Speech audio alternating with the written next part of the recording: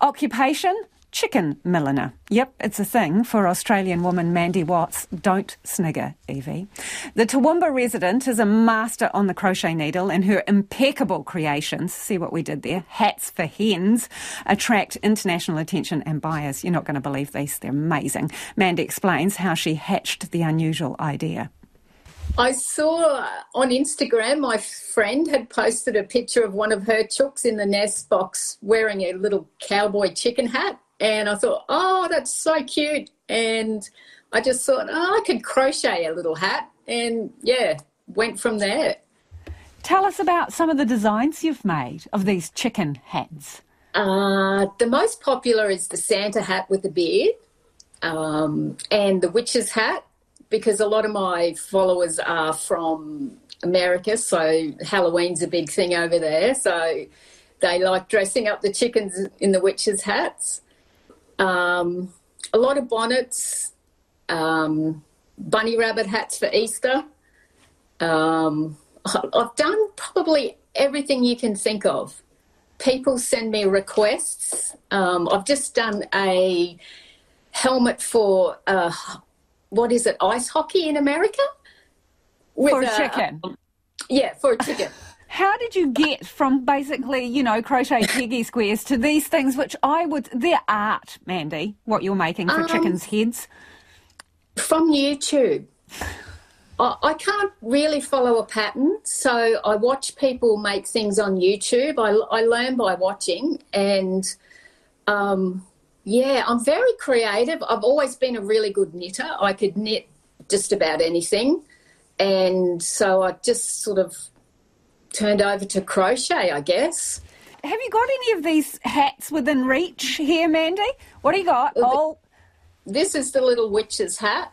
So it's a complete hat with hair attached, yes? Yeah, that's the little Santa hat with the beard, so the chicken's little face comes through there. Yeah, and the little beard hangs underneath the chicken's face with its beak through the hole, and then a Santa hat on the top. Yep, loving them. That's the little Easter bunny hat. That is a winner and so appropriate coming up to Easter. So this is a full bunny with a little bunny nose, bunny ears, and some pom-poms attached to tie it under the chicken's chin. Yep.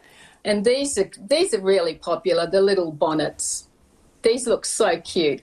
And that is like a little Bo Peep bonnet for a chicken. Yeah. Now, how do the chickens react to these? Because you have bantam hens, I understand. Is that right?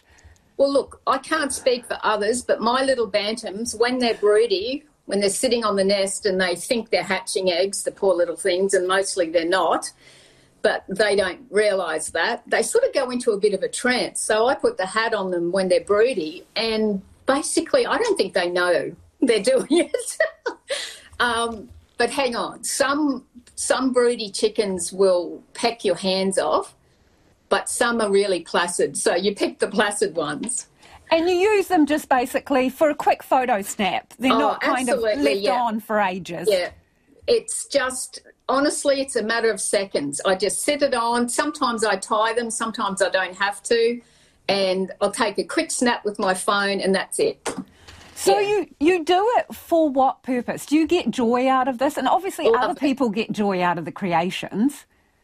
I love it. I mean, it's turned into a part-time little business hobby now, but initially it was, people got so much joy out of it, and they would, my followers on Instagram would just love it and then suggest another type of hat, and it was always a bit of a challenge to see if I could make the hat, and then everybody loved the pictures, and it just sort of grew from there. But it makes people happy. When people ask you, or you have to fill out a form, what do you write down as your occupation? I say I have a crochet business on Etsy. But actually, you are a chicken milliner, aren't you? I am, and a crazy one at that. A milliner to the chickens. I am. Yeah, and it's cracking Evie up. She didn't believe it. It's true.